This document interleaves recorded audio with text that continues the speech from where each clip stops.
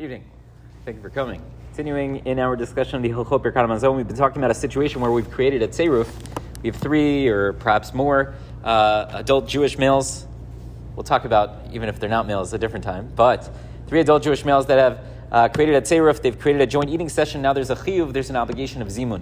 Last night we went over some of the different situations where we thought maybe it would be possible that a person could break that Tzeiruf and they would be able to leave and not be a part of the Zimun. And as we mentioned, it's very, very difficult to justify in most of those situations, right? The situation that we mentioned by the Ramah, where you have a different Zimun opportunity and the people that you're with have a different Zimun opportunity, that might be your best bet. Otherwise, there are extenuating circumstances, but it seems very difficult to justify. So what can I do to make sure that if I know I'm going to need to leave early or I'm not going to be able to stay as long, whatever the case is, that I am not going to get caught in one of these situations where I'm going to have to break a Tzeiruf because it is not halachically advisable. So here I'm going to quote from the Sefer Piskei Teshuvot.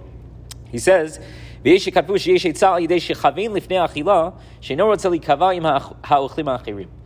what should you do? You should have in mind, you should have kavanah, that when you're sitting down at this meal, I do not intend to be part of a Tzeiruf. Even though I'm going to be sitting with them and we're all going to be eating, maybe even at the same table, maybe even from the same food, I'm having in mind that we are not creating a Tzeiruf so that a Zimun will not be required. By having this kavanah with this intention, so that would work. And by doing that, I would be able to bench by myself. I'd be able to leave for any reason whatsoever, right? So even if it's not a good reason, right? I don't know, I have to go do something illegal, right? I don't know, that's a terrible reason to leave this meal. But hypothetically, that would be enough that I would be able to leave. And certainly any of the better reasons, I'm going to perform a Dvar Mitzvah, I have to go catch a minyan, I'm going to go help someone, whatever it is, you would be able to leave at any point. You'd be able to leave at any point during the meal, even at the end. We didn't talk about this as much, and it may come up in later conversations, but it's much more difficult to justify breaking a Tzeiruf if everyone is concluding the meal at the same time. Right? Why would that be?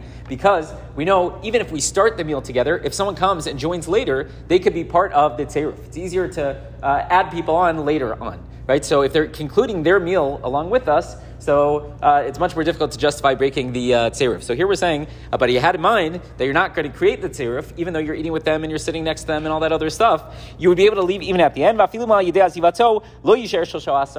And this is also true if you sat down, let's say, with 2 people, and by leaving, there won't be a Zimun.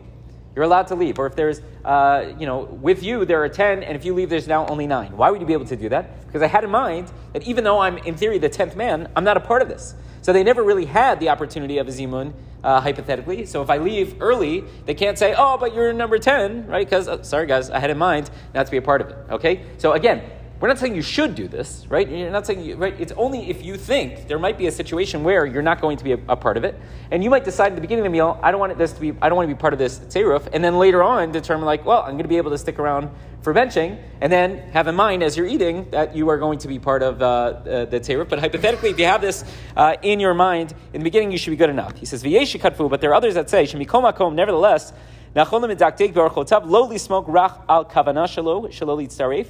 That maybe it's better to not just have it in mind that you don't want to join. You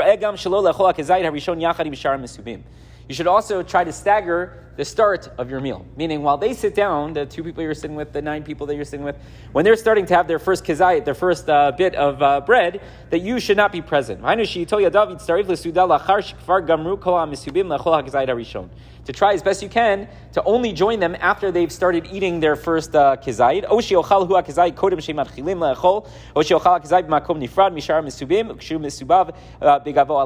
Or that you should eat it before they start, or that you should be somewhere else, even if you're starting at the same time. Right? That way, it's more demonstrative that you are not creating a Tzeiruf. Even better would be if you sit down with them and you say, guys, I know we're here. I know there's 3 adult Jewish males. I know there's 10 Jewish males, but I'm going to have to run out early, or I might have to run out early. So I'm having in mind at the onset that I'm not going to be part of this Tzeiruf. But it's probably better that way also, so that way they're not let down when you bolt out and they thought that they had a Zimun, right?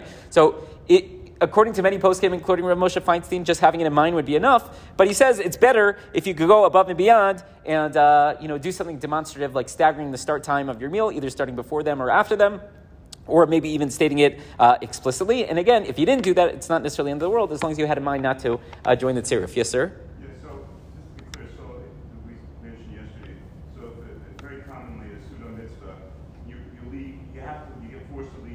Yes. So based on what you said, is it better at the beginning to say it with the Tanai? Because you're not sure if you're going to be at the end or not the end.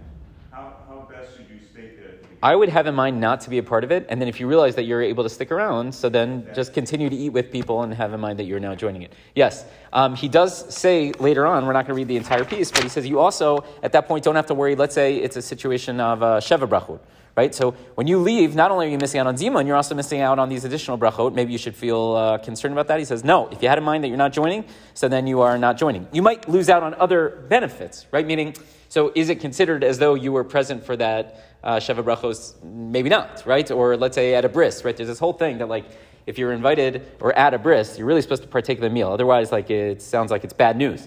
So if you jet out early, even though you have this in mind, you may lose out, you might be putting yourself in jeopardy in other ways. But hypothetically, that should work. I'll tell you one last thing. When I was in Israel for the year, there was a rabbi used to come from Telstone, which was not so far from where I was in Shalvim. He used to come Monday nights and he used to give a little halacha chabura.